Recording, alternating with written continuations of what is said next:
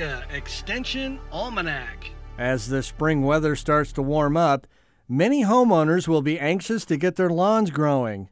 Some folks have automatic sprinkler systems that have properly shut down for the winter last year.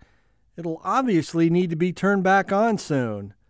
Nebraska Extension Turfgrass Specialist Roch Gaussoin says there are some logical steps to take to make sure everything is running correctly and smoothly. 'Tis the season. No, it's not the holiday season over the winter. It's that time of year when the trees start to bud out, the lawn starts to show a little bit of green. And if you have the luxury of an in-ground irrigation system, now's the time to check to make sure it's working and also recharge it for that use when we get into the stressful summer months.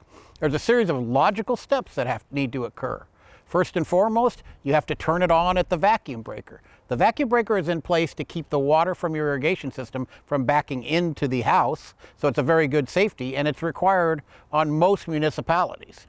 It's real easy to do. You simply turn 2 screws, make sure that you've had it shut off from the winter before, and then the water will then not flow out of them. If you forget to do this, water's going to go blasting out when you drop down into your water source and turn the water on. So that's step 1. Step 2, you have to go to your water source and physically turn it on. This is really important, and it's also important that when you turn the water on, you don't just flip it on and hope for the best, because water can build up pressure and it can create what's called a water hammer. So you want to slowly ease it on. If you've got a drain on your irrigation system, which most people do, make sure that's off before you turn the water on. Now that the water's on, we can go to the controller. You can check the controller to make sure it's still working, and if it's got battery backup, it should have worked over the winter, or if you unplugged it, you should still have everything that you programmed from years prior. But if not, you might have to redo that. You take it into the system and has the capacity to run all of your stations in really short bursts, like 2 to 3 minutes. After you've turned the water on, you take it to that stage and you can turn it on, and then it's going to go through every cycle. This particular controller has 11 stations that are active, that are actually supplying water to the source. And what we mean by that is that there's a sprinkler attached or multiple sprinklers attached to that. So you turn it on, and then you can walk around the location and watch the sprinklers come up and down. Probably need to have a notepad with you, or maybe your phone, whatever you like to use, to record maybe where there's a head not shooting the right way or something like that. So you can go back and fix that a little bit later.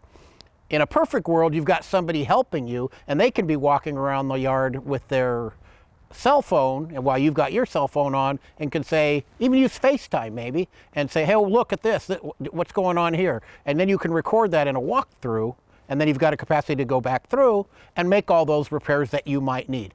If you're lucky and have no repairs, then your system's up, charged, and ready to go. So to bring it all together, it's certainly good to check your system early on to make any of the necessary repairs if any are needed.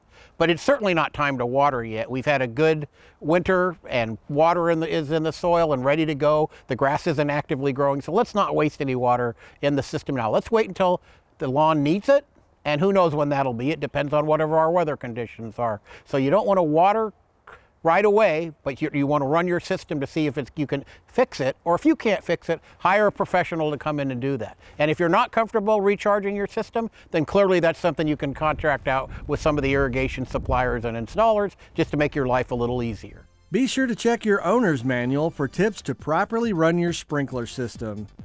For Nebraska Extension Almanac, I'm Brad Mills. Nebraska Extension Almanac is a production of IENR Media and Nebraska Extension. For more information on how your university is serving Nebraskans, go to extension.unl.edu.